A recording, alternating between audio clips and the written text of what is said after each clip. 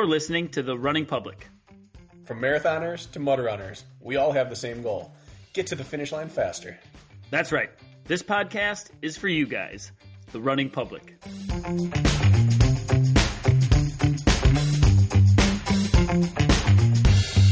This is The Running Public's Training Tuesday.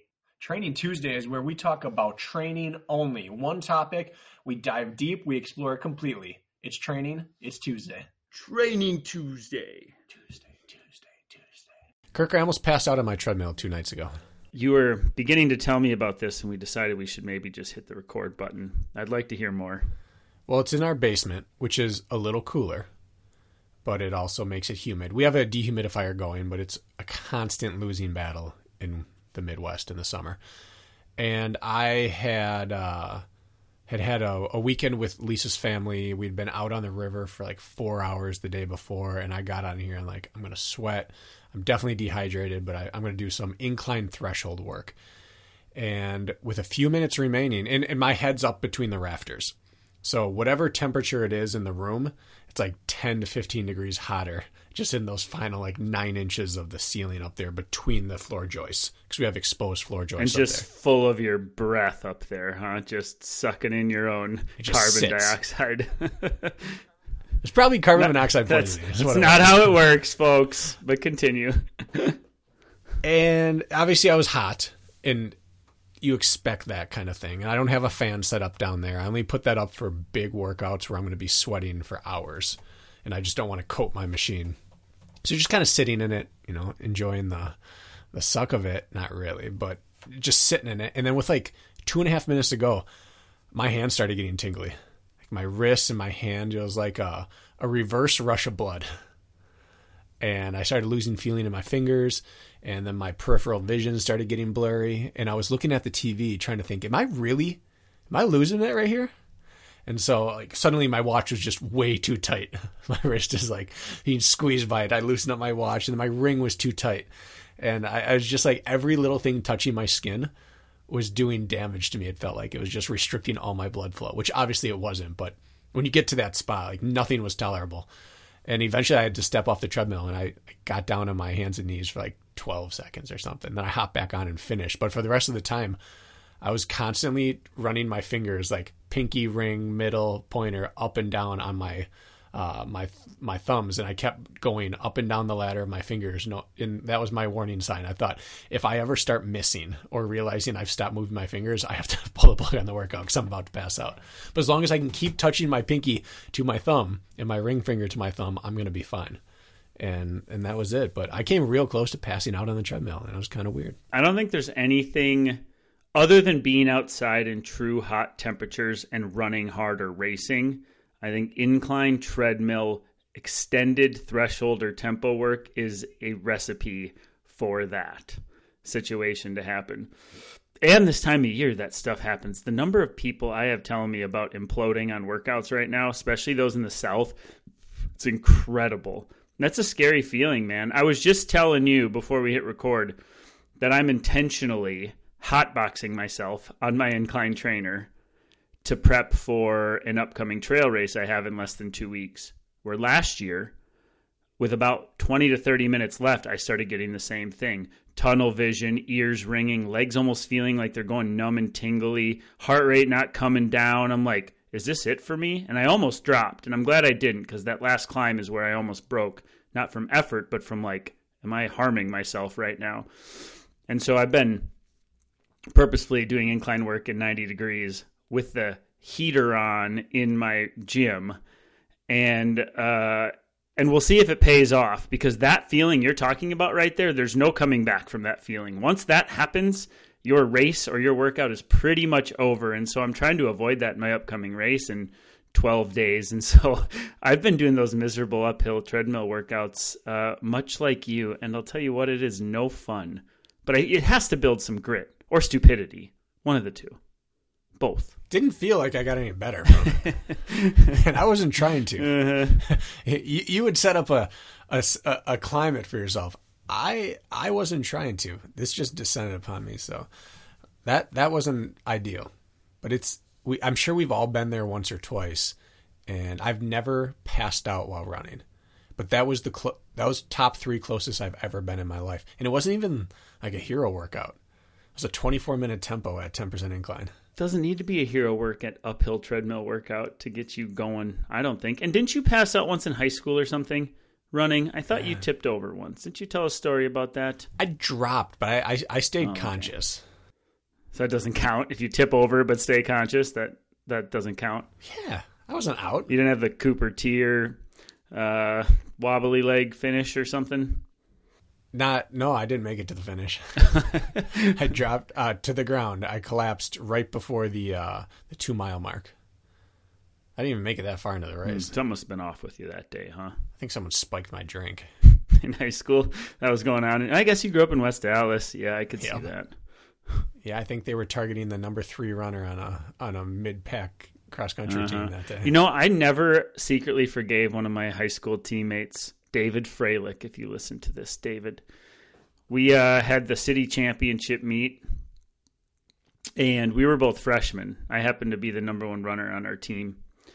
And we would have won the city championship, but David freaking Freilich, the other stud freshman runner who would have been one of our top 5 scorers, decided to donate blood. The blood drive came to school on the day of that city meet. And David Freilich didn't, and he, of course he wouldn't know any better. How old are you, 14? He decided to donate blood on the day of the city championship, hours before the bus left. And David didn't make the finish line. David passed out, fell asleep about 2-mile mark. And that cost us a title, I believe. David. Terrible. Every year someone does it. Every year someone gives blood on race day or game day, and then if they're smart, they tell someone about it and they get benched. Mm-hmm. If they try to hide it, those chickens come home to roost. It was, I think, yeah. Can a freshman in high school participate in the blood drive? It had to be. I'm 90% sure that's what it was. Are you too young to do I don't know. I remember when I was teaching that the students could take part in it. But I don't remember if you have to be 18 or not. As an adult now, this sounds like a terrible system, just allowing a 14-year-old to make his decision to donate blood. Could that even be safe? But I'm pretty sure that's what happened. Anyways, we can move on. Do you want to talk about the task at hand today? Should we dive into it, or you got more to fill us in on? No, that's it. You guys almost lost me, but I'm still here. I couldn't do this. Still confused about my fitness. Couldn't do this alone, Bracken. Still running 10% incline tempos. No idea what they mean. Sometimes that's a good thing. Apparently my blood pressure sucks. I don't know. I did. I told you this, but we haven't had a chance to discuss it. So I have the Afton Trail Race coming up, which is in 12 days, and my sights are set on the Masters record now that I'm 40. I've run 141 and change twice on that course 2 years in a row, and the Masters record is 142 and change. 30K? 25K. 25K. 25K with about 2,000 feet of gain. But anyway, so I've run about a minute faster than the Masters record and feel like I've run pretty well both of those years. So I'm a year older. I'd like to think my fitness is better, but I have that coming up. But I'm not very nervous for that one. But what I told you I signed up for is the Tracksmith 5000 under the lights here in Minneapolis. And I'm more nervous for that race than I've been. I have a confession to make. What's that? What's your confession? Why are you smiling? Your text came in during race brain, and I read it out loud to the crew. Oh, you did not. You should be checking your phone during race brain. I did. I said, oh, Kirk just signed up for a 5K. Oh, so people know. I said, nice. Oh, man. Whole world knows. But I love that you're nervous for it. Yeah, I'm nervous for it. What they do, and we've talked about... Oh, go ahead. Yes? I just was going to reaffirm you. I've run... The shortest race I ever ran as a competitive distance was 400 meters. And the longest duration I've raced is 7 hours and 40 minutes. I've raced 6 hours a few times. Everything in between I've raced. Outside of I've never run a true half marathon or marathon. But I've run that distance in other races. I've never been more nervous for anything in my life than track. Yeah. Nothing makes me more nervous than lacing up and stepping onto the track. The smell of it when it's hot in summer instantly makes me almost nauseous. It is a different feeling. and I'm so happy for you. Yeah. That you're going back to it. Yeah, I don't know what about it makes me so nervous other than what we often do and how we race and how we have raced is very subjective. You go run an OCR course, a mountain, a trail. Time, sure, it matters, but effort is what counts, right? But it is the stepping on the track and racing is the most pure form of like, here's where you're at. You can't hide behind anything.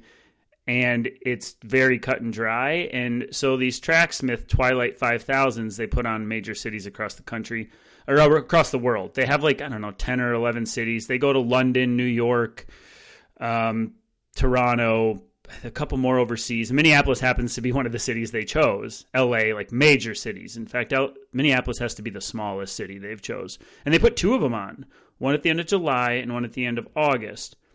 And no matter if you're a 30-minute 5Ker or a 15-minute 5Ker, they seed you appropriately. And so heats start at 6 p.m. on a Thursday or on a Wednesday. And look in your city. If you're near a major city, I encourage you to look these up. And maybe 25 to 30-minute 5Kers go at 6. And then at 6:30, the 22 to 25-minute 5Kers go, and they progressively get to the faster heats. And by the time they get to the fastest heat, the main event, it's under the lights. It might be 10 p.m. And, well, first of all, I run at 5 to 7 a.m., so that's going to be a whole thing in itself. I'm usually asleep by the time I'd be racing. And so I seated myself at 14:59 bracket to ensure I got in the fast heat. And there's legit pro runners in the Metro. I think the race was run in the 1420s last year.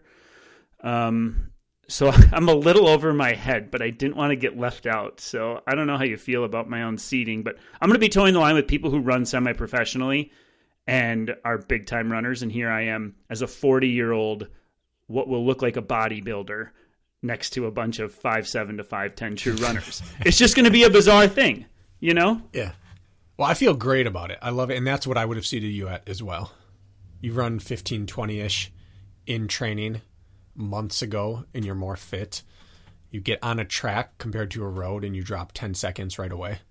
And then you get competition around you, you drop another 10 seconds right away. So you're right around 15 flat, and now you add in more fitness and the adrenaline of a race. I think you're a sub-15 contender right now. Whether you run it or not is going to be dependent on what everyone else around you runs. If they go out and the last second to last person is running 1440 pace, you're in a whole world of trouble. But if there's someone to run with within range of you, yeah, I think it's going to be a fantastic night for you. I think I'm in 15-15 shape. I think I need to sharpen now a little bit and get comfortable running a little faster. That's what I think. So we'll see. But anyways, I don't need to blabber about that, but I'm nervous about it. I haven't been in years, more so than the Spartan Race World Championships or anything. It's really strange how a 15-minute race on the track inside set. It's wild. I love it. What was the first question I asked you? What shoes are you going to wear? Yeah. Still don't know. In college, we would have just spiked up. Right. But do we belong running a 5K in spikes after not having worn spikes in a decade? A lot of vapor flies. I looked at photos from last year. Almost all vapor flies on the track is what it looked like. Mm-hmm. Even a pair of alphas or two. There's no stack height restriction. Probably vapors, I would assume. We'll see. I have time to think about that. But vapors are safe. Although, what's her name? Oh, I'm going to blank on her name. She's a mom. She's run a fantastic marathon debut now. I think she broke the American record, but she ran 14:59 in alphas during COVID. On the track? Trial, on the track. Who was? Oh yeah. God. I watched the live stream. Who are you I know who you're thinking of, too. Why am I blanking on her name? She wore alphas on the track. You don't see it very often, but we'll see. Okay. Do you want to dive into it? Do you want to introduce today for the people? Yeah. We're wrapping up our second mini-series, and it is the final style of quality run. So we've done speed work, we've done threshold work, and now we're going to do the long run. Yep. That was succinct, huh? Yeah, that was succinct. How do you feel the long run should be looked at, Bracken? You look at pillars of styles of training. Really, I separate it into four. You have speed work, you have threshold or tempo work, threshold and tempo work. They're different but the same potentially. Long runs and then recovery efforts. But we're kind of lumping the long run into this. We're talking quality kind of today, right? The quality long run. How does it fit into all this? I'm going to start maybe by making waves or making people shake their head and tisk. I don't think it's as important. I think it's the least important quality, quote unquote, session for the vast majority of runners. But I think treating it as a quality session is equally important as every other session. So while I think that the return, the benefit of the long run is less than on any of the others, I think people respect it less and then recover worse from it, or don't treat it as a quality day per se. And I think that they under recover from it. So I guess I believe both things. I believe it's highly important and unimportant in the grand scheme of things at the same time. Maybe unimportant is the wrong term, but I'm going to say it just to sink the hook in, Kirk. Set the hook. Set the hook. You don't sink the hook in. It's kind of like leaving us on a little bit of a cliffhanger, but you'll end up telling us why a little more thoroughly, I think. So do you disagree a little bit right off the bat? Ugh. Here's the thing, is you're saying it from a 10,000 foot view, and we're not getting into the details. When you say that, we haven't dissected Correct. it yet. So I'm going to say... I didn't tell you I was going to start by saying this. I disagree. I'm going to say I disagree. Because I want to hear you out just a little further. I would like you to explain... I mean, let's jump into it right off the bat. I would like you to explain a little further your reasoning. Like, I understand the concept you're saying in general. Like, well, there's other things of your week that are more important, is what you're saying. If you're going to put it on a priority list, it falls second or third on your priority list. But I don't know. I just want to hear you talk about it a little more. Well, the long run is something that is very commonly included every single week in people's training. They just have the Saturday long run or the weekend long run, or they get together with friends and they run long. But quite oftentimes, that's the most common denominator in their training week in terms of quality. They sprinkle random haphazard speed work. Threshold work's kind of misunderstood. I'm not sure how I'm going to apply it. I'll just go run hard for 20 minutes every other week or something like that. But I'm going to hit my long run every week in and week out, no matter what. And I understand that serves a social purpose, and I will never undervalue that. But if I could only include one quality run per week, it wouldn't be just a standard long run. Because I think it gives you the least return on your investment, and what it does for you positive is probably at the low end of the spectrum compared to what it does negative to you if you approach it incorrectly. So that's why I say that. I think that you're not really getting a ton of stimulus from it. I think most people probably get slightly worse at running by doing a long run, and they would be better served doing something else. So I'm happy to dispute all my other points later with other evidence that proves you need it. But I think it's the least important of all types of runs to have. Well, I understand now, because you're looking at it through the quality lens as much as anything.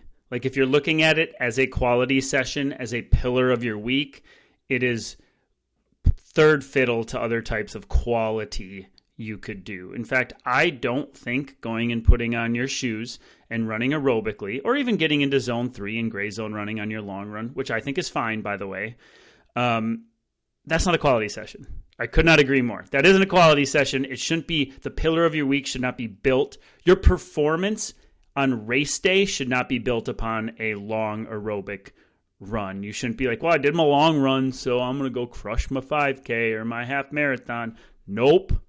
That is not going to get you there. So I do agree with you from the quality sense. However, if it is layered in appropriately, when the other prioritized workouts have been hit, it's very nice icing on the cake on the durability front. And that's just talking about an aerobic long run, which we're actually not going to spend a lot of time talking about today. We're going to spend time talking about your quality long run as well, which then starts to jump up in priority, especially for you weekend warriors who have the most time on your weekends to do such. But from a quality sense, I agree with you. It plays third fiddle, we'll call it, to other quality sessions. Yeah. And then when you find people doing all the other quality sessions that someone could do, oftentimes you hear, like, I hit my interval sessions, I do a lot of 5K and 10K type work, and I do my threshold sessions, and I'll do a lot of hill work in there, and then I of course, hit my weekend long run. And that's all they say about it. And I always think, I want to hear more about that. what else? Tell me about the long run. What are you doing? And oftentimes I just run like 10 to 16. Sometimes I hammer it. Sometimes I run it easy, but like I generally feel like crap, but I get it done because you got to get your long run in. And I just think, I don't agree with you. I think I program long runs for almost every person I ever coach, but I don't think I've ever just shoehorned a long run in because you got to get your long run in. Like your week's not complete unless you put that stamp of approval, that long run on it. Now you got it. 16, did you run crappy form and feel terrible the whole time? And now you've got another interval session in 2 days you got to recover in time for. Just fine because you got the long run in. Your week is perfect now. That's what I am kind of bracing against is the misapplication or misunderstanding of why do we need a long run. It's funny.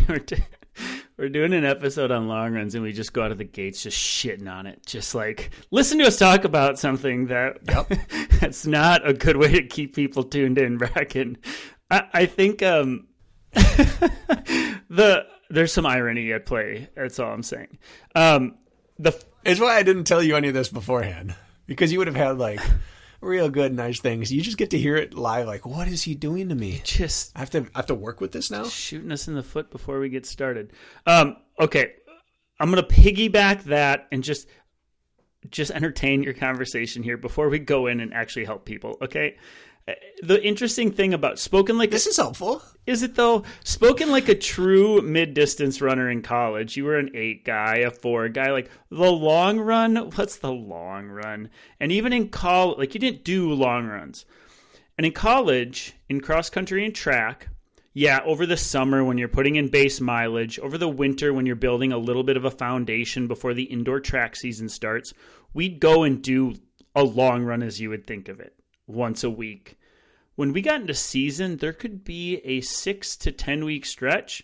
That long run didn't exist. You did a quality session Monday. You did a quality session Wednesday. You raced on Saturday. You rinse and repeat. And long runs were by the wayside.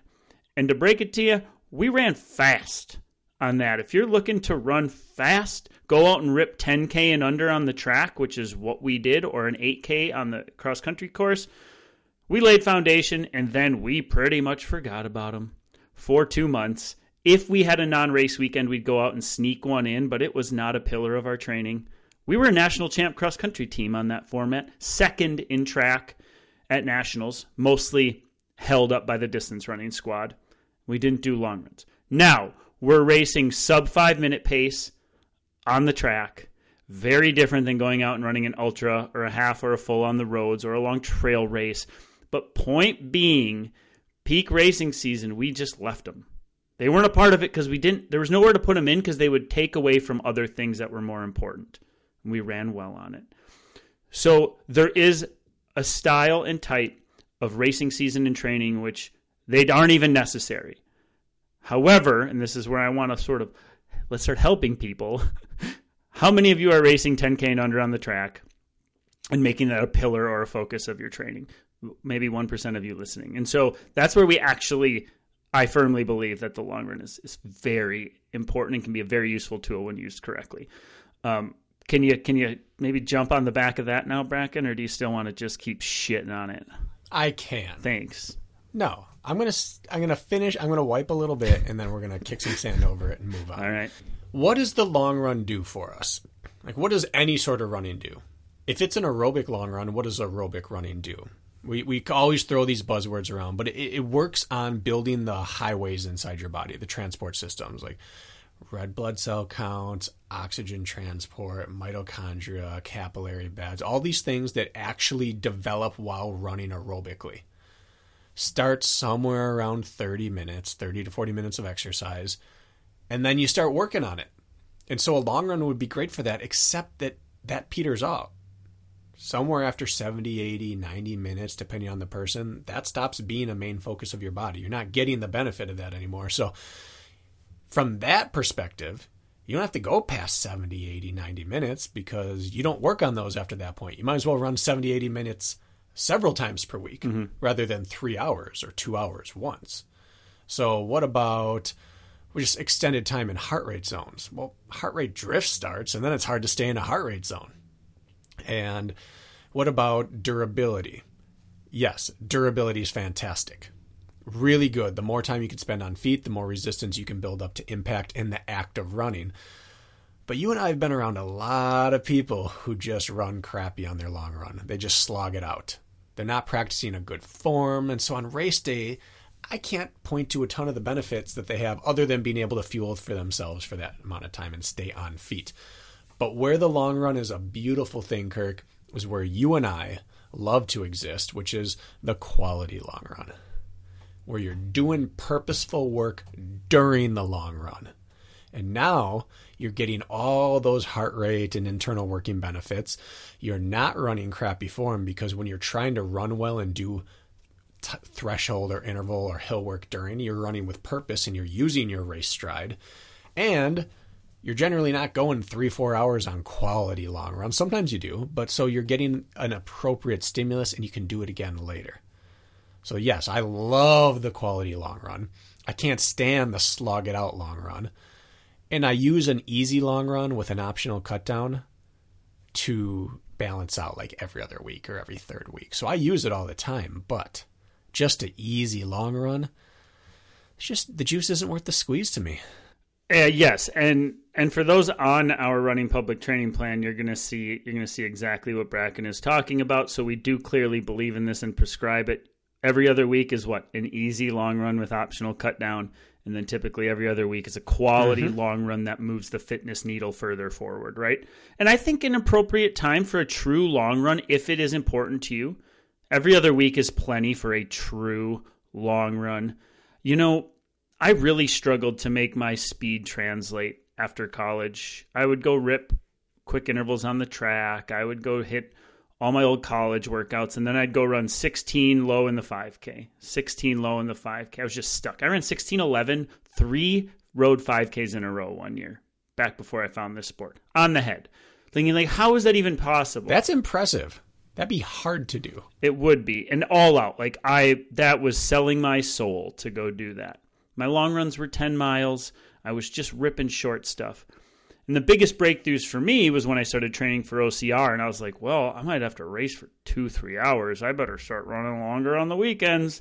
And so I started bumping up to 2 hours, 2.5. I was doing longer quality work like threshold intervals and threshold and tempo runs, which I had not really done before. And suddenly I just go out and run over 30 seconds faster off of less speed work. No speed work at the time. Run 15:40, I think I ran. So about 30 seconds faster, 15:41. I was like, that's interesting. I'm running fast less often, but I'm running longer more often and more threshold work. And so it got a little cloudy for me, right? What caused what? And this is years ago, but long run was part of it for me, and quality long run was part of it for me. So I have a soft spot for like volume helping your shorter running, whether it is a simple steady slog on feet or not. But I guess I'm babbling a little bit, but why don't we focus on, do you want to focus on just the quality long run? Is that how you would like to dissect this? The what's, the whys, and the how-tos? Yeah.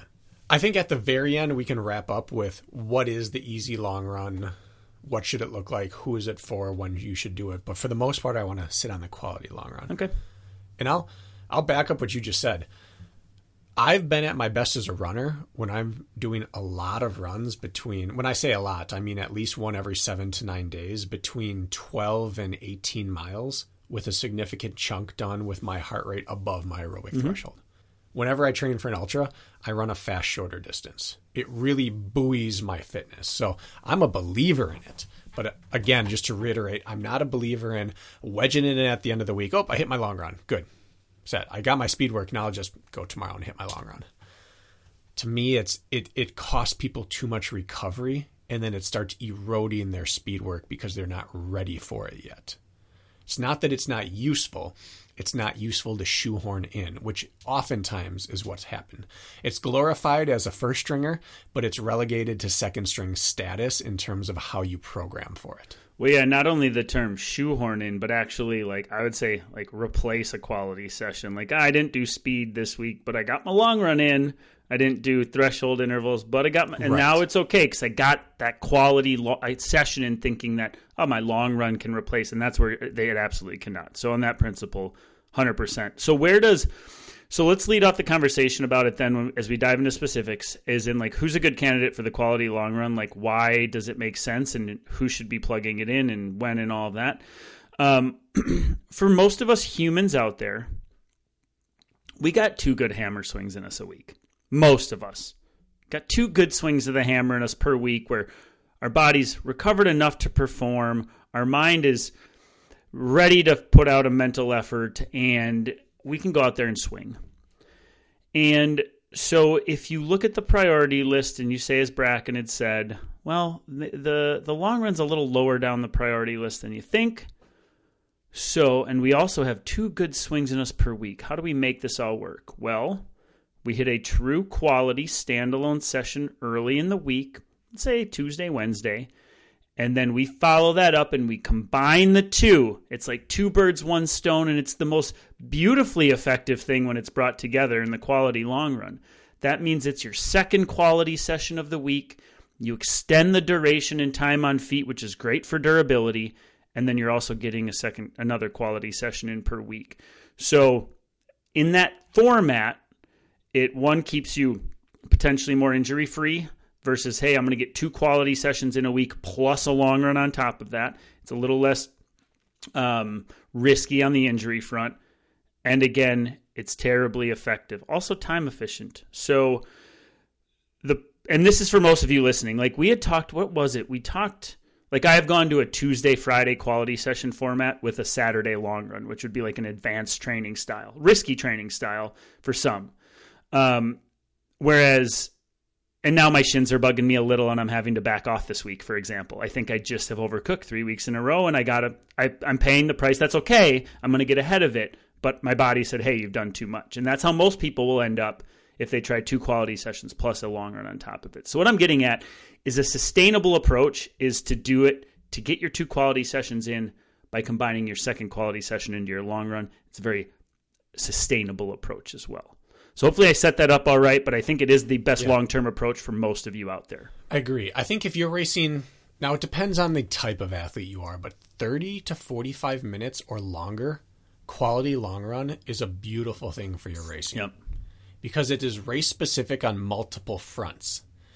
In a quality long run, you generally don't have the desire, capacity, or ability to run 5K or faster paces or intensity during a quality long run.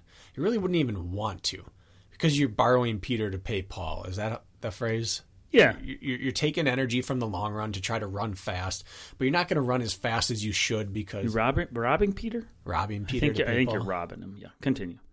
Oh, well, you're more aggressive with your financial transactions than I am. I'm just borrowing. Okay, I got it. Regardless of how you acquire the money, it's not being spent appropriately.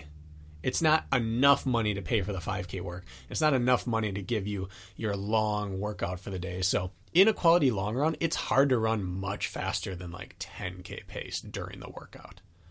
And so throughout it, if you're doing 10K pace or threshold work or marathon pace or just grindy hills, that's race specific if you're racing 30 to 45 minutes or longer is your target races or the most of the races you're doing. So you're getting race pace and race stride work, but you're also working under mounting fatigue. The thing about doing 5K or mile pace workouts is you can only do so much volume before you're done. And you hit a different type of fatigue. It's an anaerobic fatigue, and it's a cardiac, like, we're done. We can't do it anymore. We can't sustain this output. Where in a half marathon or a marathon, that's not your limiter.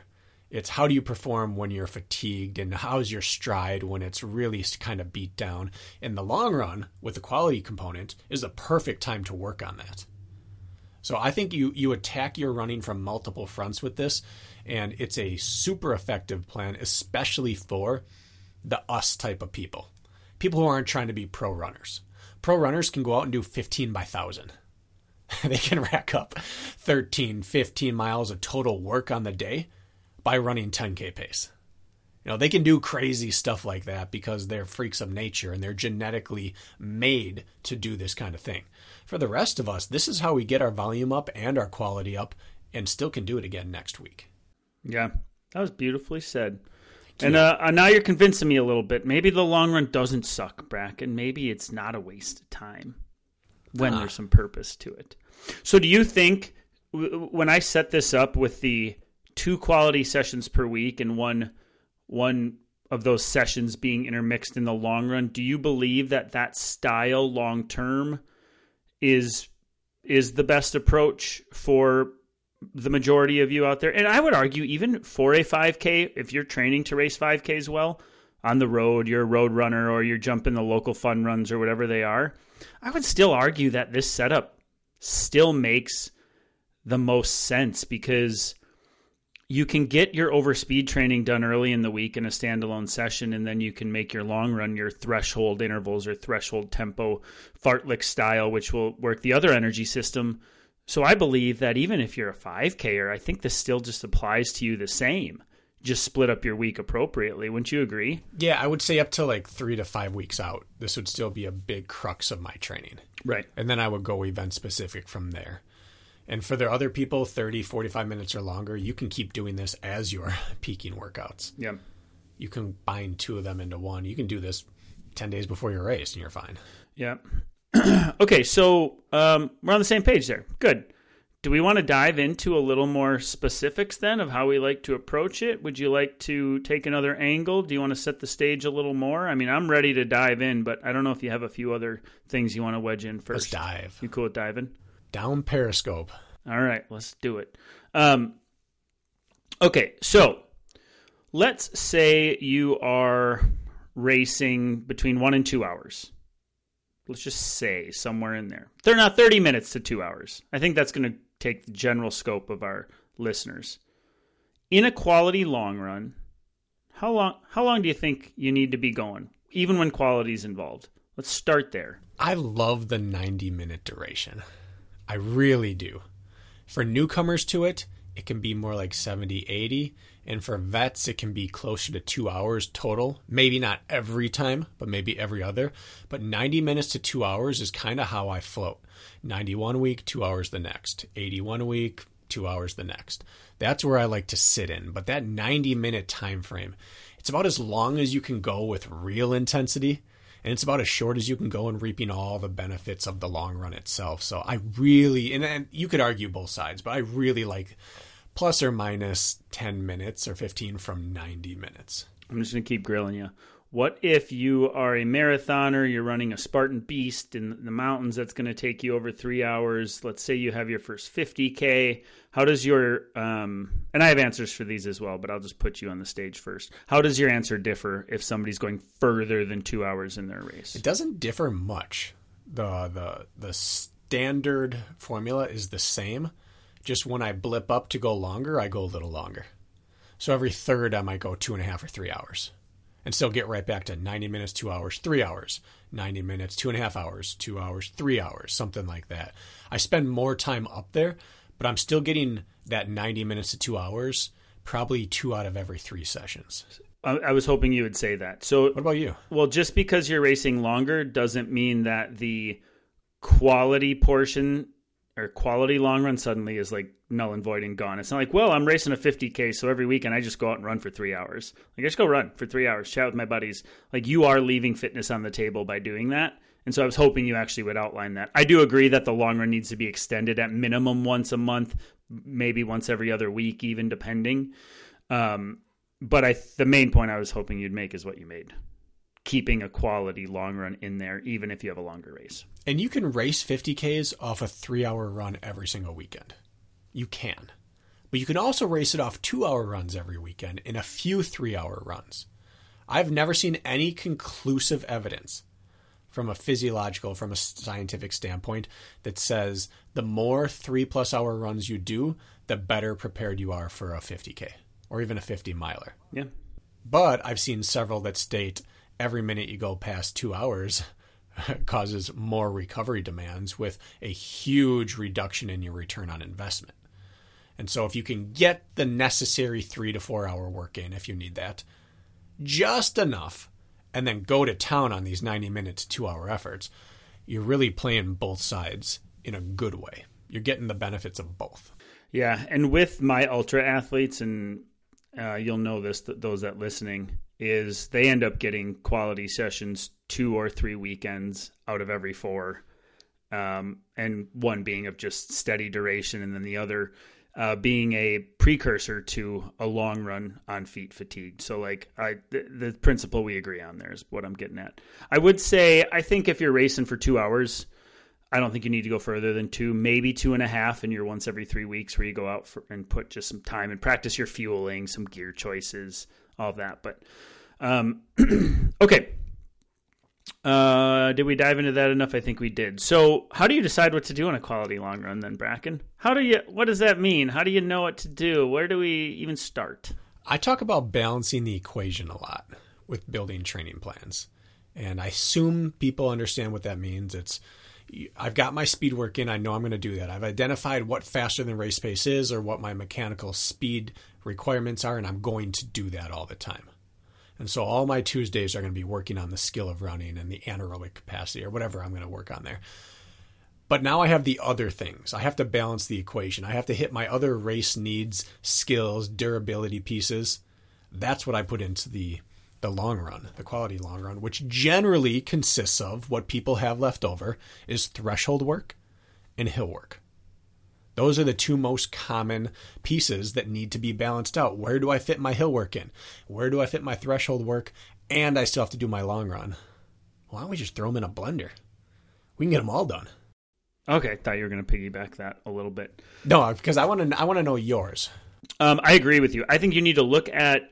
There's a lot of skills we need to touch on as athletes. Different pacing, different terrain, different durations. Like there's a lot to hit in a week. Even if you're a pure road runner or you're a pure trail runner, like there's still a lot of systems, we'll call it, to like check every week. And inevitably one is going to be left behind for the weekend in a typical training pattern. And so the leftovers is exactly right. I think that is a good opportunity, the quality long run, in particular with somebody who's working a normal 9 to 5 or whatever Monday through Friday schedule. It's your chance to get on race specific terrain and even do similar things that you had done earlier in the week. It could be, let's say you did a fartlek on Tuesday, but you left out of your front door and you hit the roads because that was, it helped fit in best with your schedule. It wasn't inconvenient. Well, then on the weekend, it's like, okay, well, I'm racing in the mountains and I need to get on those trails. And so Saturday is where that happens. So I think it's just a good place to make sure that you're simulating race type terrain within a quality session. So I first go right to that. So I agree with you on that. I think in a system in which I think the pillar that you outlined with, you're probably not going to train faster than 5K pace in a quality long run. And if you do, it's going to be a very unique workout. If you happen to design it, it's possible. It's going to be a very unique workout. It's probably just pickups in the middle of a run. It could, at that point. Once in a while I'll prescribe a minute on, 3 minutes off as something to get the legs feeling good. Like we need to move them. Yeah.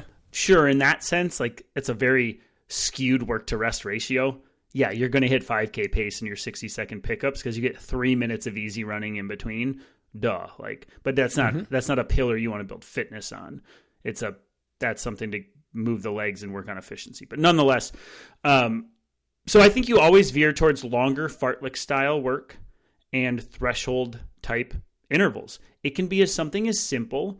A workout I've been doing lately and prescribing would be like a 40-40-40 long run, which sounds silly, but 40 minutes of easy running, 40 minutes at threshold-ish, 40 minutes of easy running to finish out. It could be as dumb and as simple as that. Would I call that a quality session? Yeah, I would. If you're really, hey, I want to get my heart rate up between 165 and 170 and keep it there roughly for 40 minutes and then run on tired legs to finish it out for 40 minutes on race-specific terrain. There's no pacing goals. There's nothing other than, hey, get your heart rate up where we need it to be and let's work. Cool. That is as simple as it gets, the quality long run. Or it could be as something like any of our 3-2-1 fartleks, mile on, mile off, progression long run depending on the specific intent of pacing there, a whole myriad of things. But I don't know if you want to dive into like maybe the longer end of the quality portion, and then we can maybe whittle our way down to the shorter end of the quality portion on the long run. How's that sound? Yeah, let's start simple. Yep. The very first one I ever did, I got this from letsrun.com. Oh boy. This was way back in the day. There was a thread on training for a sub 4 minute mile. And there were a few of the old heads on there, the coaches that had been around, and there were a few sub 4 milers, like a 147 guy in the 800. There's some pro runners who were popping in there, and it like divulged into this global conversation on how to build strength as a runner. There was a lot of good mile workouts in there, but people were talking about what I now realize is the quality long run. They were talking about stamina workouts. That used to be what you would call this. We're going to work on stamina. And it was 5-5. 5 easy, 5 hard for an hour, for 80 minutes, for 90 minutes, for 2 hours. And someone said, what does easy mean and what does hard mean? And someone just replied, go out and do it and tell me. That's beautiful. Mm-hmm. Pick the time you're going to do it for and choose a pace that's easy and hard for that amount of time. You're going to learn real quick how to pace yourself for long events or for surges by choosing something that you think is easy or hard and turns out not to be 20 minutes later. So the very first one I ever did was 5 off, 5 on. And that turned into song-based runs. I would just make a playlist of plus minus 5 minutes per song. And I would just make a chill song and an up-tempo song. And I would just put an 80-minute playlist on and run right out my door. My warm-up was the 5 minutes easy, and then I went into 5 minutes more moderate. Hard's the wrong term, but it's moderate and back and forth. And every time the song changed, I just did that. That was the start of me trying to work on stamina workouts, where I'm turning over quick enough that I'm probably near threshold. But I'm going long enough that 80 minutes for me at the time was a long run. In that time, with that fitness I had, you're getting in well over 10 miles. That's a long run for me. That's a really simple workout. I used to call them the iPod run, but you can't call them iPod runs anymore because I don't think people use iPods anymore. Do people use iPods? I think there's some holdouts that Are still there? do. Maybe I can prescribe it for some. A few people using Zunes. Uh-huh. Yeah, I used to have it the iPod run. For your older population, you can. Okay. All right. Yeah, I mean, I think you outlined that beautifully in the sense that I think when you look at the quality long run, you don't need to overcomplicate it. I think is the main thing. Nope. You don't need to overcomplicate it. We make these cute workouts, these split tempos and buy-in cash-out workouts and 4x4 by 400 meters and 1,000-meter repeats with very specific pacing and rest. It's like all that can go right out the window for your quality long run. It's like, hey, what feels right today? And let's go do that. As long as I'm spending a majority of my time working and ramping up towards threshold or sitting in threshold, I think you're doing 95 to 99% of your quality long run correctly. And even if it is something as simple, which I've done, like quarter mile on, quarter mile off, or you could pick one I really like is 5-3, 5 minutes on, 3 minutes off. Same principle as you're talking about, just a little different ratio of work to rest. They all get the job done. I think on the long, on the high end of the spectrum, I mentioned something about like my 40-40-40 long run, right? 40 easy, 40 threshold, 40 easy. Very simple. Yeah. Those are big chunks. They're big chunks. The other way to do that, literally in your quality long run, which I think is very effective, is to pick time-based or distance-based and say, hey, I'm going to go 15 minutes on, 5 minutes off times 3. I'm going to spend 45 minutes in threshold-ish on race-specific terrain. You could be in the mountains. You could be on technical trails. You could be on the roads. Doesn't matter. But really in the quality long run, I look at accumulating 30 to 40 minutes again, of 30 to 45 of quality time on feet, right? The same principle we talk about when we talk about threshold intervals and things. I use the same one and translate it. So what does that mean for you, Bracken? Well, if you do your 5 on, 5 off for an hour, you're at 30 minutes. You do 5 on, 5 off for 80 minutes, you're at 40 minutes of quality. The same things you're talking about, you're following those principles in the workouts you outlined. So say, okay, what do I want to play with today to get to 30 to 45 minutes of quality time on feet? Maybe it's a ladder where you go 15, 10, 5, 5, 5 on the way out, or you alternate miles like I mentioned, or you do anything like that. But that's the sweet spot. Playing with the duration of your tempos and then playing with your easier recovery running in between. Cut downs, I think, are maybe the best place to start for someone new to the quality long run. And these are really simple. This can be run 45 minutes out in one direction and then get back quicker. Like a bring her home style workout. Get out and then bring it home. There's no real rules to it. rules. You still call those the Kenyan runs? I haven't done that in a long time. You used to call them Kenyan runs. I did. When I left leaderboard, there was a bit of a falling out that occurred. And there was some nasty talk about NDAs and non-competes and and I ended up having to speak to a lawyer, and it didn't go anywhere. But basically what he told me is you're bulletproof as long as you don't use any terms or names or workouts that you specifically created while in their employment for their purpose, for the purpose of the company. So I used the term a Kenyan run, even though I didn't invent the Kenyan run. I had never put it in all caps and used it on a plan until I was working with them. So I stopped using that one. But something like KDE or Bigfoot or Mount Majestic, where I'd been using it my entire life, I kept using those. So it was just maybe it was out of respect, maybe it was out of self-preservation. I just didn't want to make waves. So I stopped using that term. But should we talk what the Kenyan run is? Well, yeah, why don't you? I mean, we just let them on a little, so sure. All right. It's a style of run that in Kenya, they're giant groups of runners where you'll get 20, 40, 80 athletes who will go out for a run. And we have people from 20-minute 5K runners all the way down to 12.5-minute 5K runners. And they all start out at like 9 minutes per mile. And they just run for a while, and gradually over the course of the run, it starts to heat up a little bit. And people have no obligation to do anything, but eventually they're just cruising. And they're not trying to PR anything, but this back half of their run, maybe their last 20 minutes, they're running down closer to 3 minutes per kilometer or 5 minutes per mile, just because they flowed into the run. But there was no real structure. It was just run the first 20 minutes easy and then see what's available for you. Start moving your legs a little bit, pick it up a little, see how you feel, and then start clipping down a little bit. It's an easy way to get a quality long run in is I'm going to run 60 minutes to 80, somewhere in there. And along the way, I'm going to start just loosening it up a little bit. And then my last 20, I want to be approaching like my 10K pace towards the end of those 20 minutes, starting at marathon pace and cranking down to that. Yeah, I think if I had to pick only one quality long run for the remainder of time, if I had to pick one, you put me in a corner and said, you got one, it would absolutely be the progression long run. Because you can pick the point in which you pull the plug every time. Maybe, yes, like sometimes on these progression long runs, and it's a staple among marathoners as well. You'll see that amongst some of the best marathoners in the world. That's going to be one of their pillars. You'll see them do a progression long run every handful of weeks. But,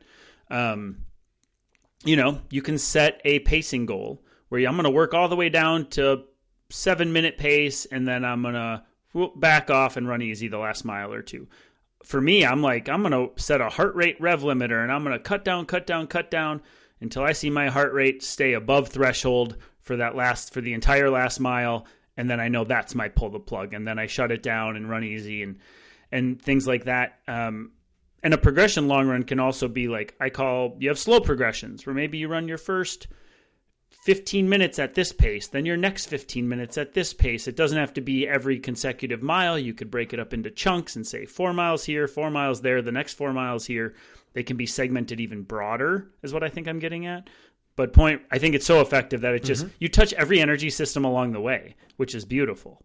You start aerobically, you chill, then you get into your zone 3, which is fine, and then you start to get low-end lactate threshold, and then you work your way through threshold all the way up till you're about close to it or breaching it. You just work everything. Nothing gets missed there, and so I just think it's extremely effective. I'm in 100% agreement. If I, gun to my head, had to choose one quality long run, I could only do that for the rest of my life. It'd be the cut down, the progression, however you want to call it. It means the same thing, getting faster as you go. I love it. And some people will say, well, why would you even do like a baby workout like this? You're only spending 20 minutes maybe near threshold by the end of that. Why don't you just do a full 45 minutes of it? And the answer is we're already doing that in our week. We're already having our interval session, our full threshold session or faster. We already have that. What that session doesn't do is get you to that same point after already having been on feet for an hour. And that is a very important skill to have as a runner, is to be able to do all those fancy things like run at 10K pace or run at threshold or run at marathon pace, but do it when you've already been beaten down a bit.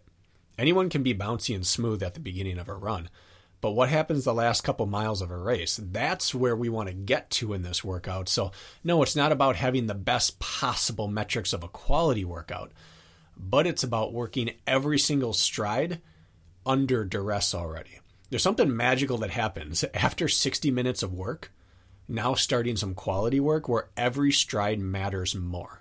So you may only get 10 or 20 minutes around threshold, but it feels like it's worth double that because every stride is meaningful and you have to work for all of it, and your form is a little different, and it's a very, very important stride to have access to. It's just, I don't know if I'm doing a great job explaining it, but something about doing your work while fatigued has extra benefits to it than doing it in a vacuum. I don't think you need to explain it any better. It literally is that simple. Working somewhat hard with purpose on legs that already have some miles in them is what the back half of a race feels like. It's what your body feels like when it really counts. You're still forcing yourself to work hard with just damage. Whether you've run slow or fast the first half of your long run, let's say, pounding is sort of pounding. Like, you take the number of times your feet hit the ground is causing damage. And so even if a good majority of your long run is spent running somewhat slower and easy, that still has caused muscle damage, breakdown. You've used up a lot of your glycogen stores, and you're running on a tired system. I'm glad you said that. Yeah, it's that simple. Yeah. You don't have to work hard to deplete glycogen. Correct. I'm glad you said that. Yeah, so the combination of a little muscle breakdown and a depleted glycogen system just has you ready. Like, you're going to get into your race, and you'll be like, oh, I felt this all the time previously in my progression long runs. Like, this is what the last 20 minutes of my progression long run feels like. And you're sitting there in the middle of your race going, I can sit here because I'm familiar with it. And I think that's sort of one of the big takeaways from that. I got a question now I'm rattling around in my head about the quality long run. And that is, should there be a rev limiter in a quality long run? I did a workout midwinter, and I did a quarter-mile on, quarter-mile float long run. It was a 16-mile. It ended up being an hour-and-a-half effort. I ran pretty hard and fast.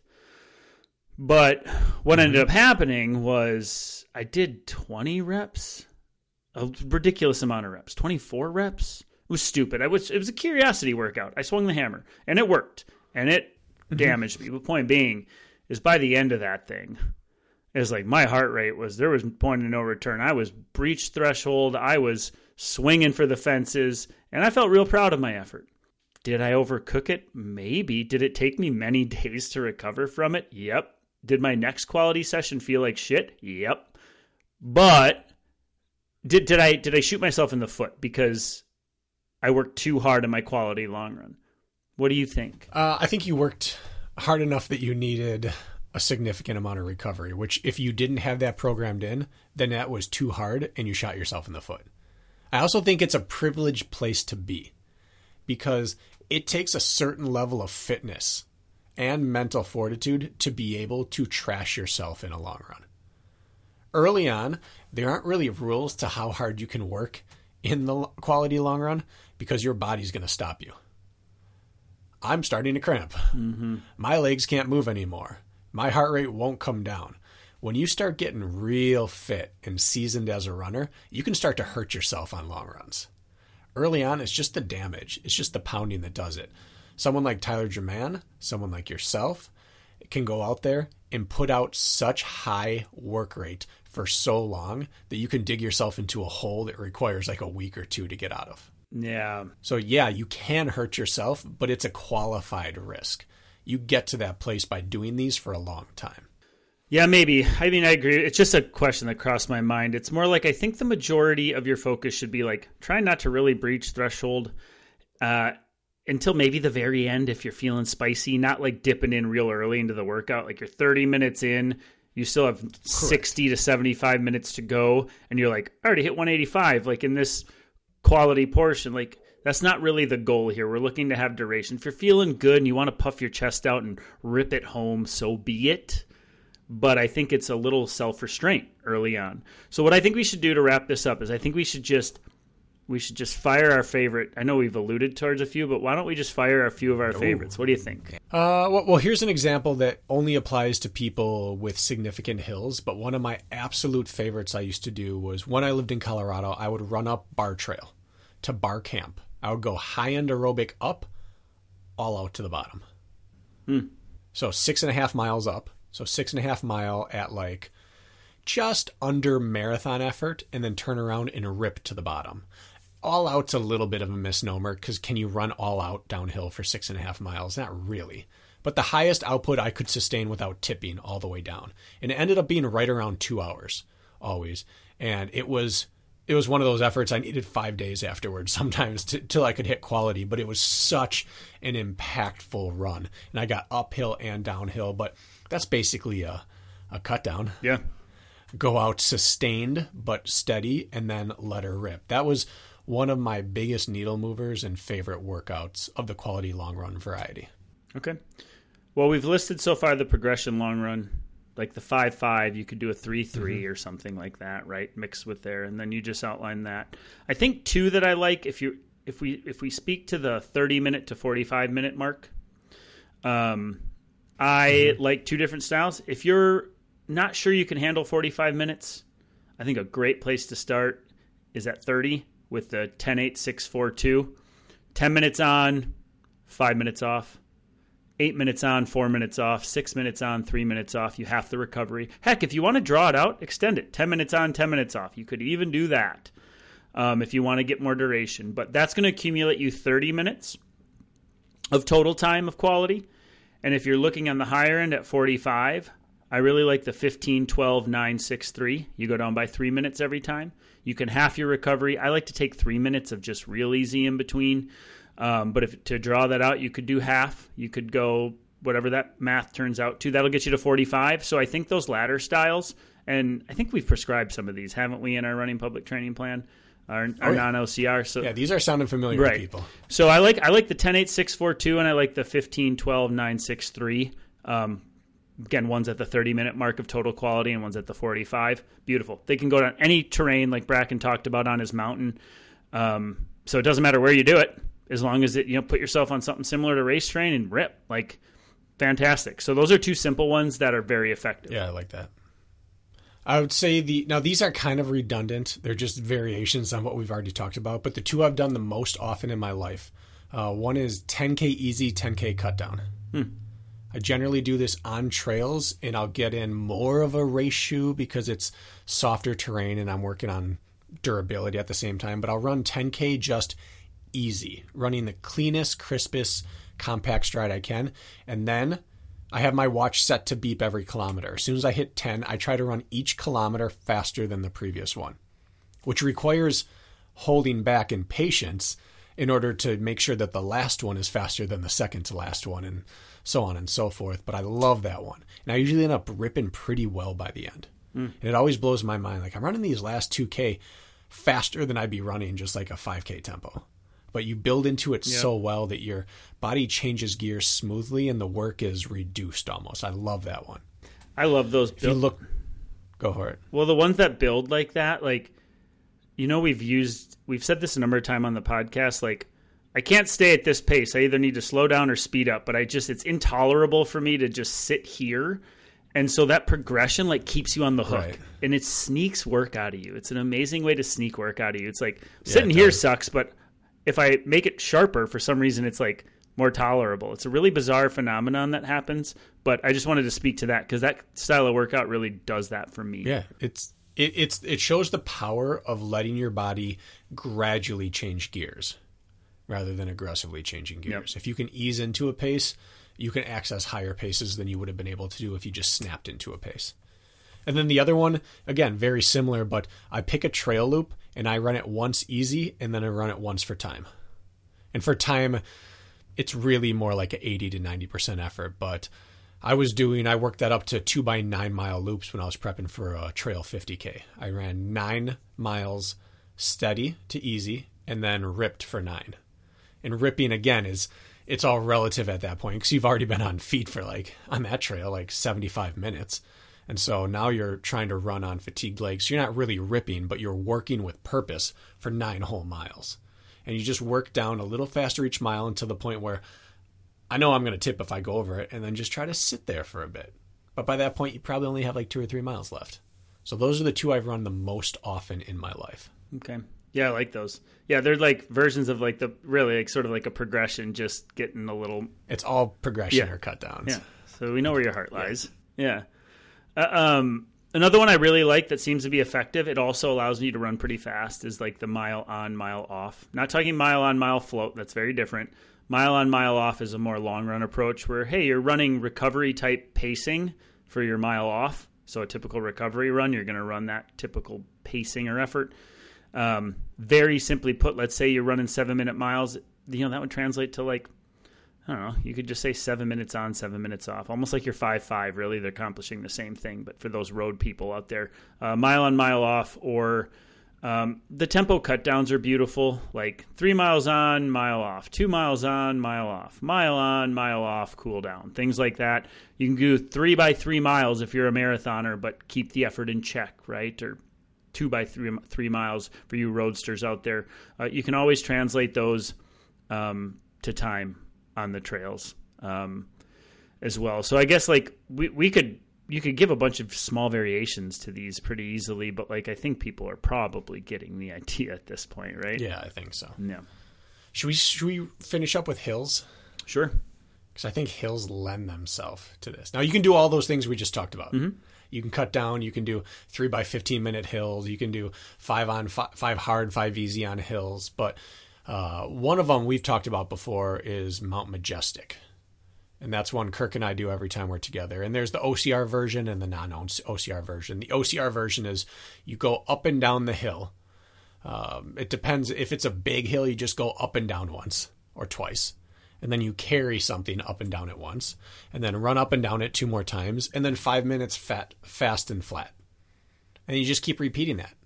And we'll do it for an hour and a half, 2.5. We've done, I think, 3.5 hours of that. 3 for sure. And it's basically you spend double the time climbing in terms of reps, but it's the same amount of time. So it'll be like 5 minutes of climbing, 5-minute carry, 5-minute climb, 5 minutes flat and fast. And just rotate it and just keep repeating. And then the non-OCR version just takes out the carry. Yeah, I like that. And you would go between running and like ideally you'd have two grades, a really runnable and a really hikeable. Do you think there's something as simple as I've done this before? Considering a quality long run, like I'll call it an uphill long run. Here in the Midwest, I have access to 150 to 230 foot hills at most. I don't have a climb within anywhere within driving distance, within reason that I can go longer. So simple. I attack every hill and I work it pretty good, and then I coast until the next one. Like, would you call that quality, or a descent long run where I'm really climbing easy, but every downhill I see, I am ripping? Would you qualify that as one? Yeah, and we used to call that no uphill left behind or no downhill left behind. Your only goal is to work that one portion, right? And I would call it that too. I mean, now if there's like 5 miles between your hills, and so you're running one hill for 3 minutes, and then it's 5 miles to the next, it's different. Yeah. A lot of times, what I'll do for a quality long run is my rule of 3 here in the Midwest, which is, when I get to a hill, I rip up once, easy, then I go right back down it, rip up again, easy down it, rip up a third time, and then I continue on it like a recovery effort till the next one pops up. And then rule of 3, every time I hit one, I got to rip it 3 times, and then I may have 5, 10, 15 minutes before I hit my next substantial hill, but then I do the same thing there. So the rule of 2 or rule of 3 long run is one I like if you don't have like a ton of dense hills. Man. We've never talked about this workout. Yeah, you're smirking over there. Yeah, when I signed up for the Spartan Race World Championships in 2012, I had never run on a mountain course, but I knew I didn't have mountains. And so I was scouting everything in the area, and I was searching online constantly how to train for mountains without mountains. And one of the things I found is a guy said, just do a long run on the hilliest terrain you can find and run every hill 2 to 3 times before you move on. Oh, that's funny. I was like, that's genius. So genius. So I went out to Kettle Moraine the first time. 9-mile loop. It has like 900 feet of vert, 970 or something like that. I ran each one 3 times. Got 2,800 feet of vert. Yeah. Simple, but works. Yeah. It's like, what in the world? I was thinking, how many times am I going to run these loops in order to get this? He's like, no, just do each loop several times and move on. Or each hill several times. And I was like, yep. There are thinkers out there. What a novel idea. I like that you have done that. Uh-huh. Same for downhills. I have done ones where it's okay, just slog up the hill, easy, turn around, rip, like if downhill happened to be a focus. same thing. But and that just goes to show how unstructured it needs to be. Who cares how long the hill is? Who cares the grade? Yeah. Who cares? Like, just follow that principle and make sure you're working hard and somewhat recovering in between. Like, who cares? Like, it doesn't sound exact science as far as your body's concerned, is it? I don't know, maybe. Nope. But I think you'll still get good benefit from something like that. Final hill workout that I have, and if you've ever seen my Strava, you'll see a horseshoe-shaped or a rainbow-shaped graph on this one little hill section. And I have a hill that switchbacks up at like 10%, and it takes 0.82 miles to get to the top. And then there's a 200-meter connector over, and the other hill goes down from there, and it's like sits between 15 and 30%, and it's a half mile going down. And I just run easy up one side, cross over, hard down, turn around, easy up this side, cross over, hard down. And I just loop back and forth, rotating. It just makes a rainbow. And when I was prepping for a 50K, I started with 12 miles and built up to 13 and 14 miles of just that. You spend about, 40% of your time running hard. And that's it. And most of it's downhill. Where is that? I was curious where that one is. Lapham Peak State Park in Wisconsin. It's by Oconomowoc or Pewaukee. Yeah, not too far from you. Peak's a bit of a misnomer. But it's got a hill with a peak on it. And it's got an observation tower at the top. Yeah. You hit that baby, you add a whole nother 50 feet of Yeah, vert. you do. All right, I think we can leave it at that. I think hopefully people got just enough takeaways. I think, if you understand the pillars that, hey, you get a quality session earlier in the week and it's okay to hybrid. In fact, it's encouraged to hybrid your long run to squeeze some quality in there while getting time on feet. I think you're just going to see fitness improvement, also better odds of staying healthy while training with purpose. And so I simply don't think that one quality session per week in and week out, is enough to see your true fitness potential. I believe that you need 2 harder stimuli per week in order to really get to the next level. And that often means sneaking it into your long run because that's what's available to you. And so I think it's a very underused tool by the distance running community. And you'd be surprised what your fitness does once you start sneaking in a second quality effort every week instead of just going out for your boring old long run. I fully agree.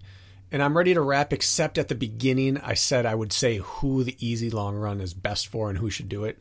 So I'll do it in 20 seconds here, just so I'm not a liar, Kirk. Sure. This is the standard easy, go out and jog for 2 to 3 hours. That is great for 2 people. 1, ultra runners. The longer your races, the more there is race-specific benefit of just spending time jogging. Getting used to your gear, your fueling, your shoes, your socks, your chafing, all of that. And the second is people who need that social human connection, and that's the place they get it. If you enjoy it, do it. That's like number 1 rule of running. If you're not trying to be a professional, if you enjoy it, just go do it. Throw out all the science. If you enjoy it and you have fun and it's sustainable, why would we ever tell you not to? Can't argue with that. One bit. There's going to be exceptions to every rule. Our theory can be poked holes in a million times, just like we could do the same to others. That's just how it is, but I agree with you. If you're happy enough to keep putting your shoes on, that's the best training plan for you. And that means long, slow runs where you talk about stuff the whole time, great. Yeah, we all want to get faster. We generally think there are a few people who claim they don't. But really, we all want to be running at 60 and 70 and 80 if it's available. And so sometimes the best workouts are the ones that keep you passionate about it until you reach that point. But the quality long run's better. Always. How's that for a wrap? Wrap it up. All right, the end. Thanks, guys.